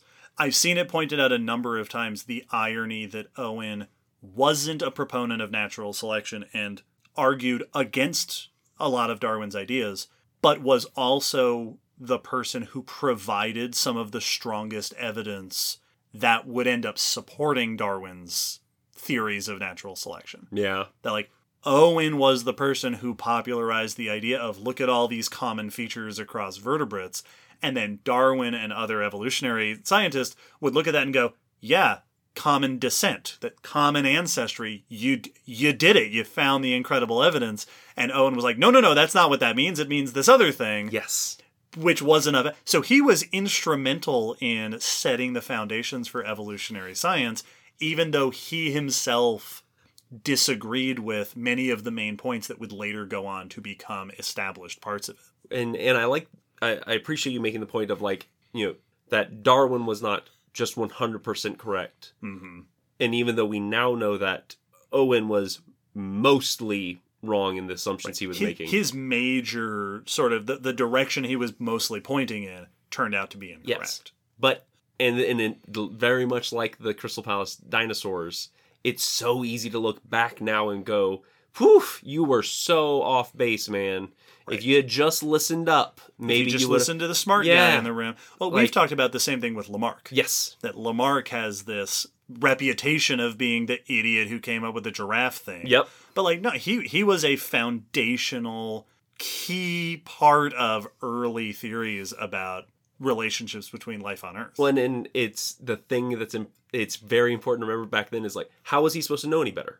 How was Lamarck supposed to know any better? He was working with the evidence he had. Yeah, and he came up with an idea. It made sense with the assumptions he had to put in place due to lack of evidence and lack of understanding. Mm-hmm. Same with Owen, that at that time, what they didn't have books to go, well, let's go check the internet. Right. Like, this was the formation of these ideas. So it seems ridiculous that there was an opponent to Darwin at the time. For us now... Well, and especially... And this is part of why Owen ends up getting cast as this anti-evolution person. Because from our modern perspective, we hear he disagreed with Darwin, and we assume that, obviously he thought that evolution was nonsense and favored... he must have been strongly religious or whatever. But this was a time where there were several major competing hypotheses for how life changed over time, how life was interrelated. It's really interesting. Yeah, like from a historical perspective, I feel like this is a very important bit to just be reminded of, that just because they ended up being wrong doesn't mean at the time they were being ridiculous. Right. Now, Owen was being ridiculous for other reasons. Yes, indeed. And a thing that I've seen noted in some places is that over the course of his life, he remained very staunchly in favor of his own hypotheses while the evidence continued to mount for Darwin's version of this theory. So Owen kind of, it sounds like, may have fallen more and more out of favor. Yeah. By the later years of his life, his ideas felt more outdated. Which is... He was falling behind the times. Yeah, which is a surprisingly common thing to happen. Like that, there's tons of researchers where, as they get later in life, these sorts of things are noted where they plant their feet on one idea and then they kind of get left behind because the evidence no longer supports them. And since they are no longer acknowledging the evidence, the scientific community just kind of moves on without them. And it sounds like something like that happened with Owen as well. Yeah. Another place where Owen got into conflict with his other evolutionary peers is Owen was a strong proponent of the idea that humans are distinct from other animals. That humans are unique and separate and not part of the same... these days we'd think of it as the evolutionary tree of life, but that something is special about humans that distinctly separates them from all other animals. Yes. The most famous, it sounds like, manifestation of this is what has become called the Great Hippocampus Question, which was a famous argument between Owen and Thomas Huxley, who was a student? I don't remember if Huxley was a literal student of Darwin or a figurative student of Darwin. But he was Darwin's buddy, and he supported Darwin, and he did a lot of public arguing and such. Owen had made a very famous claim that there is a part of the brain, which he called the hippocampus minor, which has a different name these days, and I didn't write down what it is. That this part of the brain, he argued, was unique to humans and was the source of the unique features of human that clearly draws a line. Humans are special, not the same as everything else. Huxley showed, correctly, that this is not true. That the other apes also have that part of the brain. They would do like dissections and show off the brain anatomy. This became a very public debate between them, arguing back and forth, and it became central to the question of human evolution. Yeah. Which, of course, was also big on the minds of scientists and the public at the time. And this was one of the reasons why Darwin took so much heat. That Darwin said, yeah, humans are also part of this evolutionary process. And a lot of people went, no, now you've crossed a line. Yes. It's one thing that I read, it made it sound like an early publication that Owen wrote also hinted at the idea that humans may be related to other animals in a similar way, and he got heat for it. Interesting. This debate, the hippocampus, the human and ape brain debate, became so popular that it was satirized in a children's book by Charles Kingsley, who called it the Great Hippopotamus Test. Nice. So he was, Owen, not anti-evolution, but did a lot of arguing with both Huxley and Darwin about the details of evolution, and he turned out to be wrong about a bunch of important stuff. Yeah. And it sounds like there might have been some, and this is probably a hard thing to really confirm from a historical perspective, but the fact that he, felt like he was uncovering the pattern of the divine. Yeah. And the fact that there was this sense that humans were separate goes very in line with the fact that we are described as being made in the divine's image. Absolutely. So I could very much see that Owen might have just been derailed by some core beliefs that he had separate from science that drew his conclusions off course, which happened tons of times back in the day. Oh, sure. During the early days of us figuring this stuff out. But yeah, no. Well, and even if he wasn't like a deeply religious figure, I honestly don't know. I didn't see that come up anywhere. In my surface levels, I'm sure there's more written about Owen. But even if he himself wasn't deeply religious, those were very entrenched ideas in society. Yes. And so it's very easy to get stuck on those assumptions, those interpretations of the world. and try to fit new evidence into that pre-existing system. Yeah, which once again, not to defend just gratuitously, but it's very easy to look back and go, oh, silly, silly person from the past. Right. How did you not know How better? How silly of you. I always like to have the perspective of, in 200 years, people are going to look back at us and go, wow, I can't believe that idea was so pervasive that it made them that wrong about all of these things. Like, they're going to say that about us. So it is something that just all societies have to struggle with, that we have ideas that we don't really think about, that we do think about all the time. Yes. Now, that's not to say that evolutionary science is going to be wholly overturned. No. That's a thing that I think often gets lost in these discussions, that we look back at people in the past and it's easy to go, oh, well, they were wrong about stuff and someday in the future we'll also be wrong about everything. They weren't wrong about everything. No. In fact, they were right about most things back then, just as we are today right about most things and more than what they were right about. But there's tons of stuff in the fringes of our understanding, new things that we're still trying to figure out what they are, that in another century or two will be no longer arguable. Yes. Right, like 100 years from now, you know, there may be scientists who are like, can you imagine what it was like when they didn't know that all early reptiles had feathers? Yeah, or like, nowadays we know exactly where feathers came from. We have all that evidence. Back then they had to argue about it. Yeah, man, it must have been exhausting when they had to discuss what the origin of life is. We know it now. Right, that kind of stuff. The stuff where we don't have the mountains of evidence yet. Yes, and in my example, I wasn't even just meaning evolutionary theory. It's just societally and as humans. Well, also that. Yeah, like there's Owen, I'm sure, was also wrong about a bunch of non-science opinions that he had. That is just like, as when you have this much of a gap in societies, it's very easy to see what was normal for them as very weird. Yes. Now, while we're defending Owen, this is a great time for me to bring up that one of the other things that is most famous and oft cited about Richard Owen is that he was just an absolute piece of work. Yeah. Owen is described in very poor terms very commonly. Yep, yeah. My defenses are definitely in the thinking at the time. Absolutely. Not so much the human at the time. How defendable Owen is an open question. Owen is often described as vain, arrogant, and spiteful. He is accused of stealing specimens and not crediting others. Ooh, that's a bad one. One famous example, he supposedly left out crediting Gideon Mantell with the discovery of Iguanodon. He was accused of writing anonymous criticisms of his colleagues. He is rumored to have written an anonymous obituary of Gideon Mantell that was like a mean obituary of him.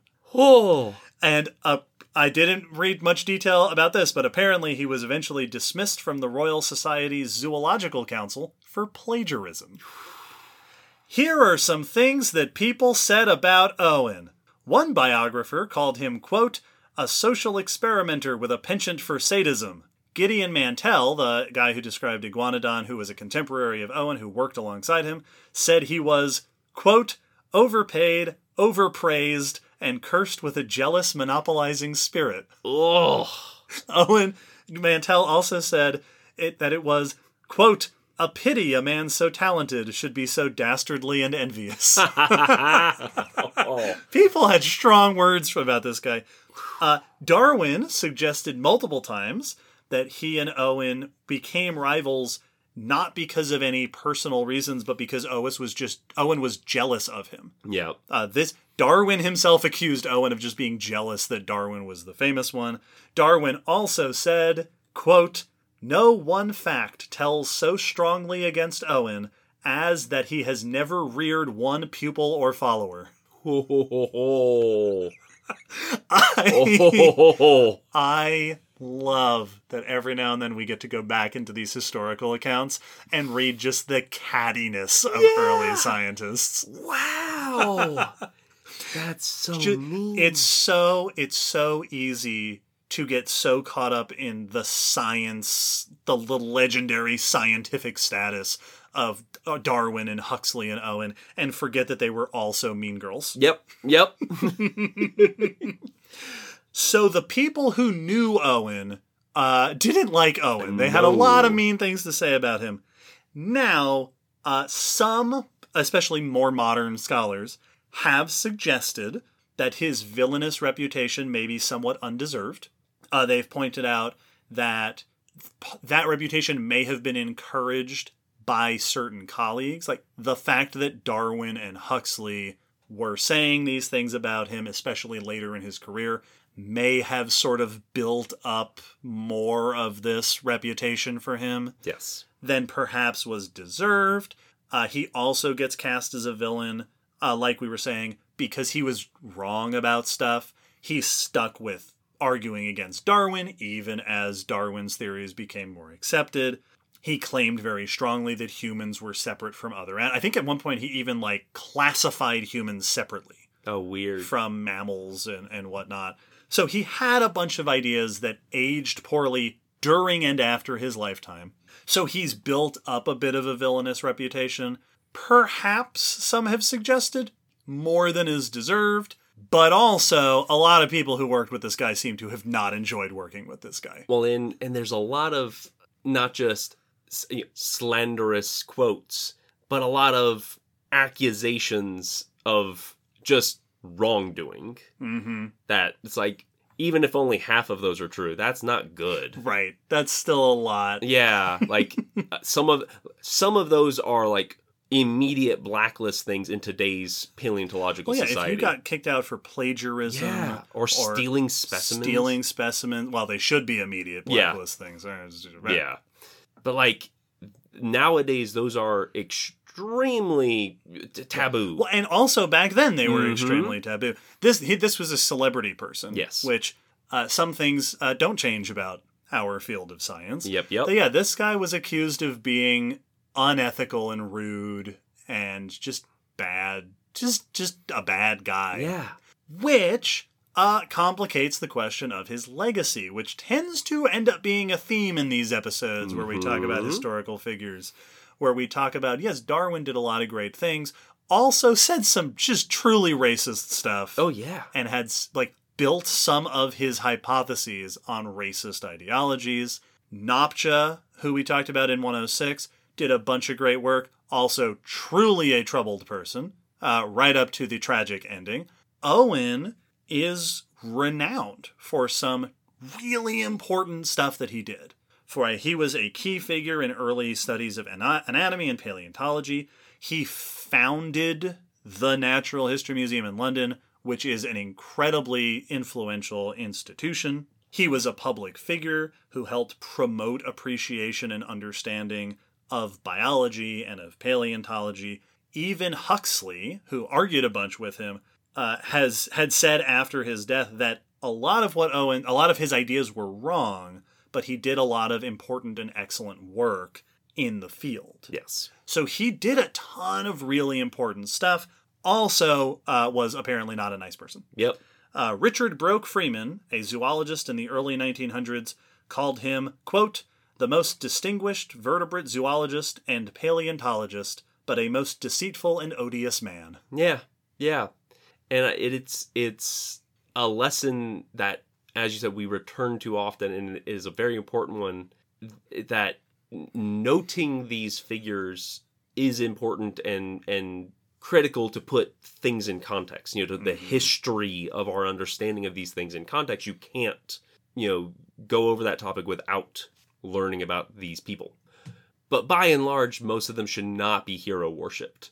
Right. And I often would argue no scientist or individual person should be put up on a pedestal like that. And that's the thing that it's so easy to do. Yes. Well, especially the way that we talk about science. Mm-hmm. We love to portray major scientific discoveries as though one person did it, working in his basement, in his cabin, on his boat, made all these incredible discoveries and handed them to the world on a golden platter, and everybody bowed down and said, congratulations, you changed science forever. Yes. Which is not ever how that works. Well, and I think it also, very often we make the mistake of thinking, okay, but without Owen, we wouldn't have dinosaurs.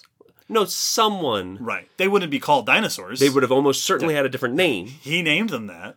but someone would have noticed that as well. Oh, sure. He didn't invent dinosaurs. Yes. He discovered the relationship of dinosaurs. And so I think that, like, that mentality is very easy to get stuck into of, like, but without him, we wouldn't have that. We probably would. Right. Well, and it's also very possible to be grateful and appreciative of the work that somebody did, and even admire the work that somebody did, while also recognizing that there are aspects of that person. You should not aspire to be Richard Owen. Yes. You might aspire to do diligent work the way that he did, or to make detailed descriptions, or excellent insights into the connections between animal life around the world, like Owen did.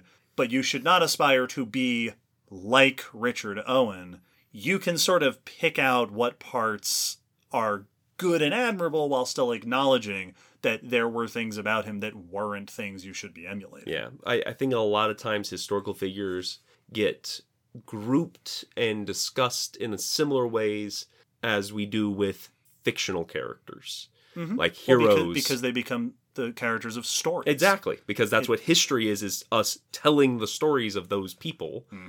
And Spider-Man was made to be a person you can emulate and look up to. We can slander the Green Goblin Yes. all we want. Yes. We can say that he is terrible. We can cast him as a villain. He is. That's the point of that person.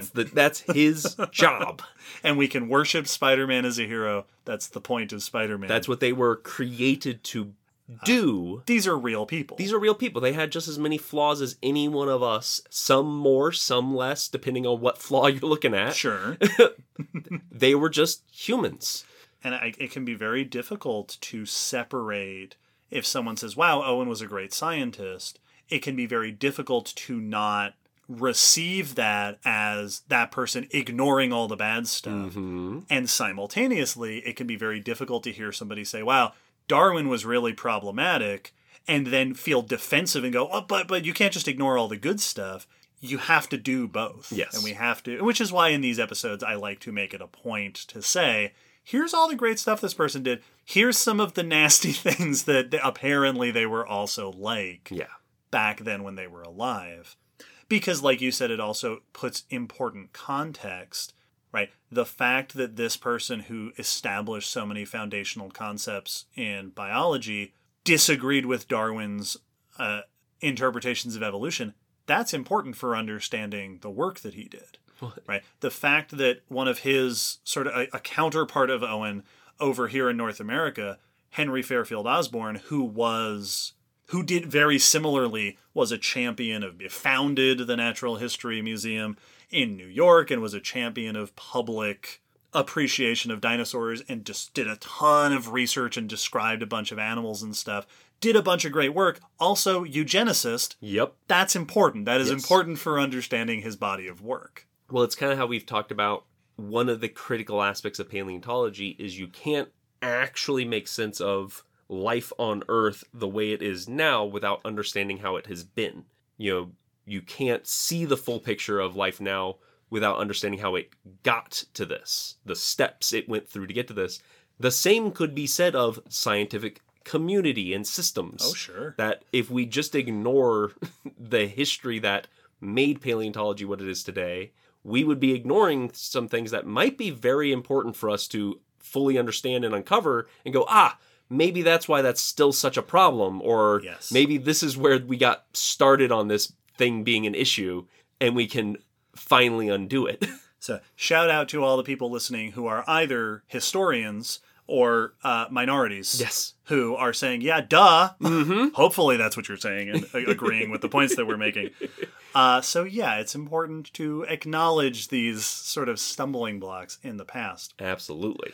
One thing that I thought was really interesting, I didn't go into like a super deep dive on this, but I did find 2 biographies of Owen that were written shortly after he died. There was one that was a biography. It was like a series of biographies of like eminent people that was written in the late 1800s. And then there was a biography of him written by his grandson, who was also named Richard Owen, as was Richard Owen's father. He came from a long line of Richard Owens. So his grandson wrote this other obituary, not an obituary, but a posthumous biography, I think in the later 1800s. Both of them went over like his significant work in the field. Neither of them mentioned dinosaurs. Interesting. Which I thought was really interesting that today that's a thing that we associate. Yeah, he came up with the word dinosaur. Yes. But the biographies of him that celebrated his scientific work shortly after his death didn't mention that. Yeah. And I suspect that it's a combination. And it's very possible that he was known for that and I just didn't come across I didn't do a super deep dive. But I would suspect if that's true, it is a combination of, number one, he was fresh in the minds of people for all this other stuff that he did, all this other impressive stuff. Yes. And also, dinosaurs weren't that big a deal at that time. Exactly. Right? This is before dinosaurs became dinosaurs. And they became dinosaurs in part because we made a bunch more discoveries, especially in the rest of the 1800s. But then also movies happened and museums happened more frequently and dinosaurs entered the public consciousness. And it isn't until way later that anybody even cares who came up with the word dinosaur. Like these days, we don't care who came up with the word mammal. Yep. Like it's not, I don't know who, Linnaeus, I assume. I don't know. Like that's not, but dinosaurs are a phenomenon among people. So nowadays we look back and go, oh yeah, that guy did that. Yes. But the people at his time, I don't want to say they didn't care about it, but it sounds like they didn't particularly care about it at that time. That was just another thing he did. Yeah, one of many names that he came up with. Very cool. So, Sir Richard Owen, a very important, prominent figure in the early history of paleontology, a contentious figure, yes, sometimes controversial figure, often misrepresented in the way that he is spoken about. Perhaps underappreciated. There are a number of pages on the Natural History Museum website that called him underappreciated. Yeah. They're like, yeah, this is the guy who founded our museum. Here's a bunch of cool stuff that he did that you may not have heard about because he's not Darwin. He's not one of those big enduring names. Very interesting combination of achievements and as compared to his reputation and like very interesting. As always, listeners, if you'd like to learn more about this historic figure, we'll have a blog post on our website after this episode that you can check out. There'll be links there that you can follow if you'd like to read more. Before we wrap everything up, there is one last thing to do as our discussion winds down, and that is a patron question. Every episode, we like to answer a question submitted by one of our patrons. I have selected an appropriate question that is also a historical related question about dinosaurs that ties in quite nicely. Will, please tell us this episode's patron question. This episode's question is from Leo, who says, you mentioned a few times that the scientific community made an exception to the rules to keep the name Tyrannosaurus rex. I read that according to those rules, the first ever scientifically described dinosaur, Megalosaurus bucklandi, should be named Scrotum humanum, and that there were some efforts to rename Dinosauria to Scrotalia. What do you know about this story, and how do you like the name Megalosaurus, considering the alternative?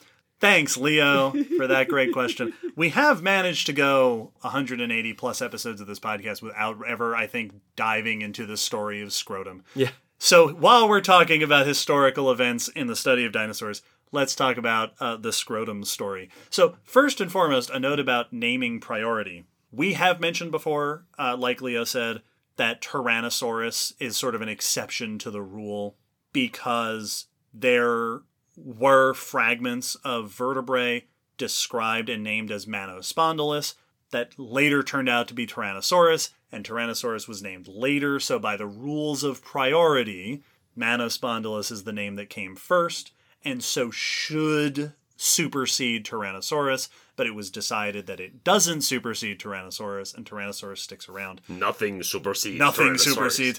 And we have sort of offhandedly called this that, we bent to the rules, we made an exception to the rules.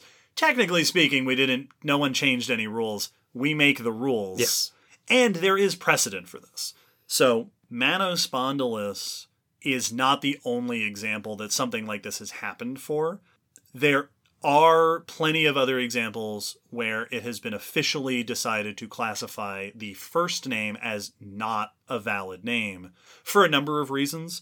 In the case of Manospondylus, a number of authors have pointed out that the fragments of vertebrae that it was named on aren't enough to give a name to. Yes. They're not enough to say for sure what dinosaur that is, which would make Manospondylus arguably a dubious name, a nomen dubium. It's a name without actually enough identifying features to say what this is. Yeah. So it doesn't count. The argument through the ICZN, the International Commission of Zoological Nomenclature, the, quote, exception to the rule, is akin to what is called a nomen oblitum, or a forgotten name. The argument being that the name Manospondylus was technically given to some bones, but then basically never used. Yes. And Tyrannosaurus was used extensively. So it was it could be I don't actually know what the official ruling comes down on, but it could be classified as Manospondylus is a forgotten name, and Tyrannosaurus is the name that takes precedent. So it isn't just about what name came first. It wasn't just a popularity contest in this case as well. Yeah. So it's not there weren't bent rules necessarily, although again, we make the rules, we do whatever we want. I lay that out not only for clarity, but because that is all relevant to the story that I am now going to tell you. Ahem. One of the most famous stories of taxonomy in the history of the field. In 1677, Robert Plot published a book called Natural History of Oxfordshire. It included descriptions and illustrations of lots of interesting objects, minerals and rocks and bones and stuff, including the illustration of a portion of a femur.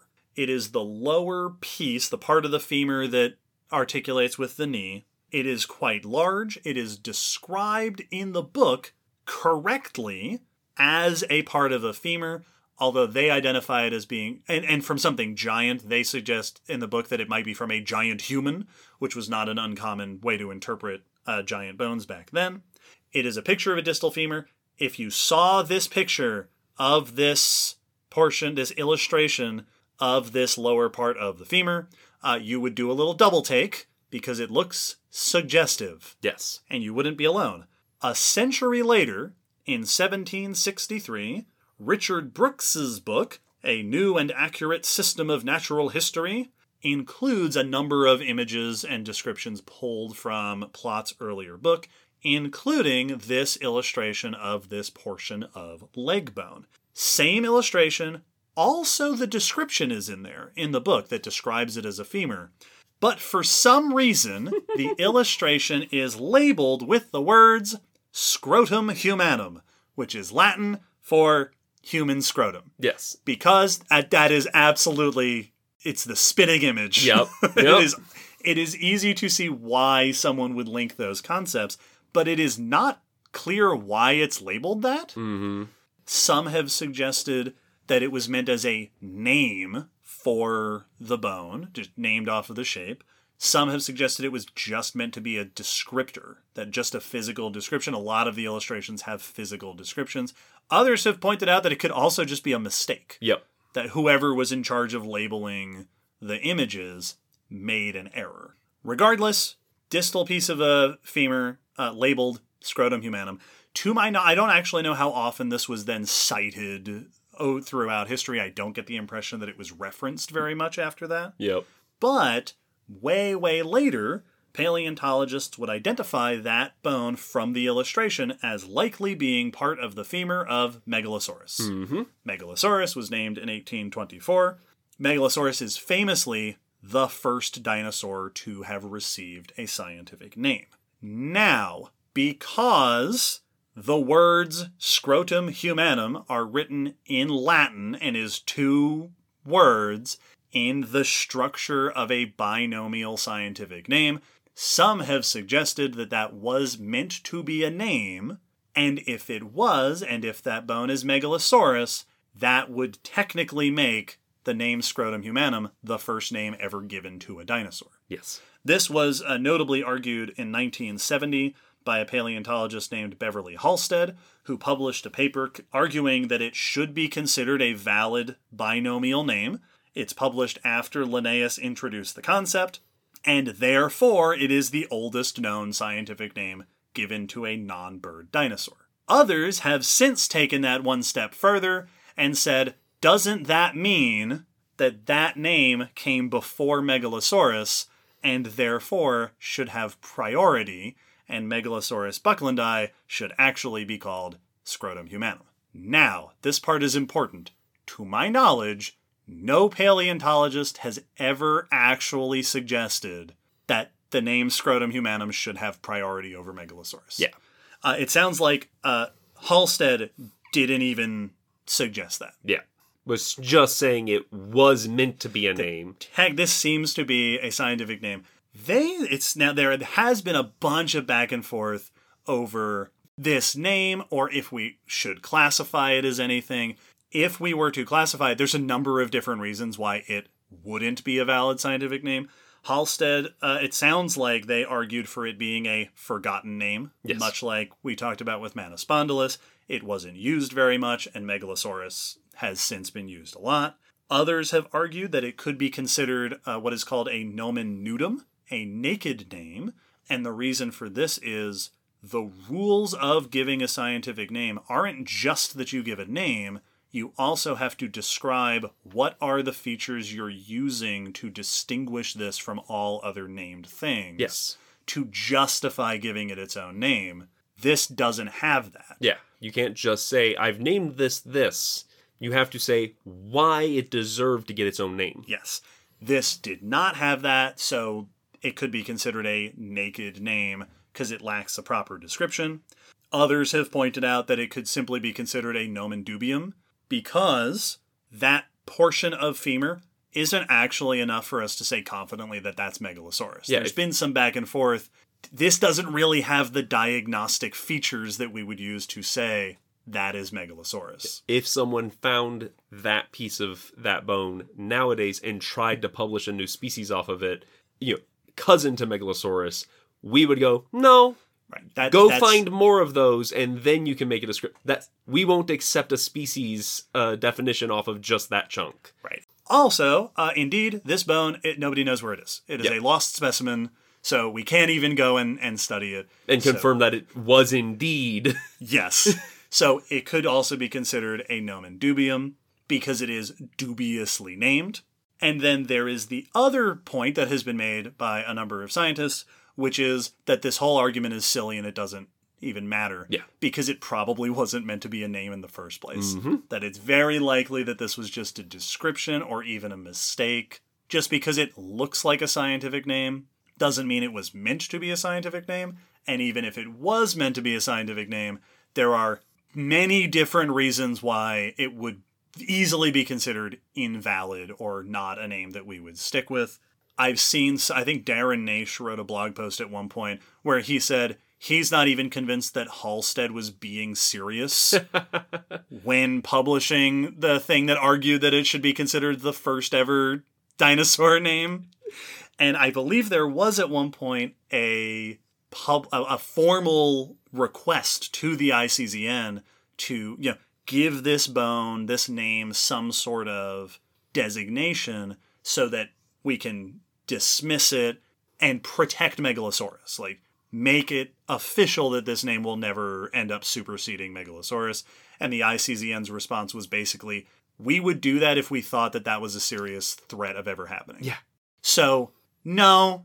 Yes, the words Scrotum humanum were put alongside this bone. It's never actually been considered seriously that this name might supersede Megalosaurus. The other thing about Dinosauria being replaced with Scrotalia, I've never heard that before. That sounds made up to me. I don't know where that came from. Yeah. That's also not how that would work. Yeah. Like there's no reason. Dinosauria isn't named after a genus. Mm-hmm. It's not Megalosauria. Yes. So that wouldn't change anything, even if this name did end up sticking around. Exactly. Yeah, it very much feels like a situation of, if you have to make so many arguments to just conclude that it was indeed supposed to be a name, feels like already that's too much. They did not do a good job naming it if it was meant to be a name. Right. No matter which way you look at it, if we have to do this much debating. So this is it's a very famous story in paleontology. So is Scrotum humanum technically the first name ever given to a dinosaur fossil? Maybe. Yeah. Arguably not. Maybe. Is Megalosaurus in danger of being replaced by the name Scrotum? Absolutely not. Nope. Is this story hilarious and fantastic? Yes, Yep. 100%. Will paleontologists ever stop sharing this story? I certainly hope not. It's great. It's a fantastic story. It's utterly hilarious. I get the very distinct impression that if he had given this bone a boring name, we wouldn't even be talking about it. Yeah, absolutely. Only reason we're talking about this is because he called it scrotum and because the illustration looks like a human scrotum. And that is very funny, but that's not actually a serious issue for paleontologists taxonomically. I wonder if that adjusted the way people would draw that section of a femur from there on out. Let's just draw it from the other direction. 45 degrees. Put it at a 45-degree angle. Well, and the illustration it's uncanny. It's like they were trying. Yep. Apparently, at least one scientist later on did take it seriously and described it with in respect to the anatomy of a scrotum. Talks about, here is a description of this as a scrotum. It's it's in the book that it's a femur. What? You have gone way too far with this. Weird. So, yes, there is a famous... Google it. Turn on Safe Search or whatever if you have to. But if you Google Scrotum humanum, you will get the story of this dinosaur bone that was given a very silly name. Yep. But Megalosaurus is here to stay. It's not going to go anywhere. That's not a concern. Thank goodness, because Megalosaurus is a good name. Well, and I've also seen it in many discussions of this name. Paleontologists say, here are a number of reasons why this name would not take priority over Megalosaurus, why it is not a valid name. And thank goodness. Yeah. Because Megalosaurus is like a Digimon name. Megalosaurus is a great name. It's the first dinosaur name. Yeah. Also, that would be the worst. Yes. If it was what was the first dinosaur ever named? And instead of getting to say Megalosaurus, which is awesome, we had to say scrotum. Yes. And now we have to explain it. Yep. And now we have to go through a whole story. It feels like there should be a caveat in the rules for, no, when a name is utterly detestable, we just get to not. Let's just not. Fortunately, in this case, there are just a list of reasons why this is not a thing that needs to be taken seriously. It is, however, very funny. Yeah. Thank you, Leo, for asking that intriguing question. We hope that was informative. This has been a very historical episode. Listeners, like I said, if you'd like to learn more about this or any of the other topics that we talk about on the podcast, check out the blog. Go down to the episode description and head to our website where you can read the blog post for this episode with images and links and stuff like that. Also, on the website nowadays, there is an announcements section on the homepage where we'll announce upcoming stuff, like our upcoming Spotlight 2024 series. Keep your ears out for that. Also, next episode is 185, which means Allie's coming back. Woo! So that's something to look forward to. A big thanks, as always, to the people who requested this episode, to request all of our topics, to our new patrons, to our old patrons. If you have a subject you'd like to hear us talk about on the podcast, head to our website. There is a topic request form where you can submit a request yourself. And we will perhaps get to it as we work our way through our enormous and fantastic list of episode requests. Special thanks to our top-tier patrons, Danielle the Bug Lover, Sarah May, Robert Mart, Kit Kat Kocha, and Quinn Ferguson. Thank you all so much for your extra incredible support. We release episodes every fortnight. That's every 2 weeks. There's more episodes to come. Like I said, next week, Plants. Our next episode, Plants with Allie. And then there will be more after that. Yay. Happy Darwin Day, everybody. Happy Darwin Day. I feel like I forgot to say that at any point during this whole episode. This has been our Darwin Day episode, our historical figures episode. Happy Darwin Day. Darwin Day is February 12th. We hope that you enjoy it by doing some sort of Darwin. Go hug a barnacle. Yeah. Put a beetle in your mouth. Go put a beetle in your mouth. Pretty sure we've made that for joke sure before. I was just about to say, for sure we've made that exact joke. In honor of Sir Richard Owen, go admire a whale skeleton and write a anonymous mean article about somebody that you don't like. Go look up videos of lungfish. Go look up videos of lungfish and be mad at Darwin. Yeah. Bye, everybody. Bye.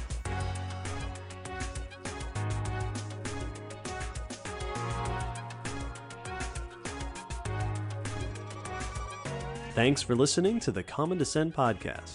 You can follow us on Facebook, Twitter, YouTube, and check our WordPress blog for pictures and links after each episode.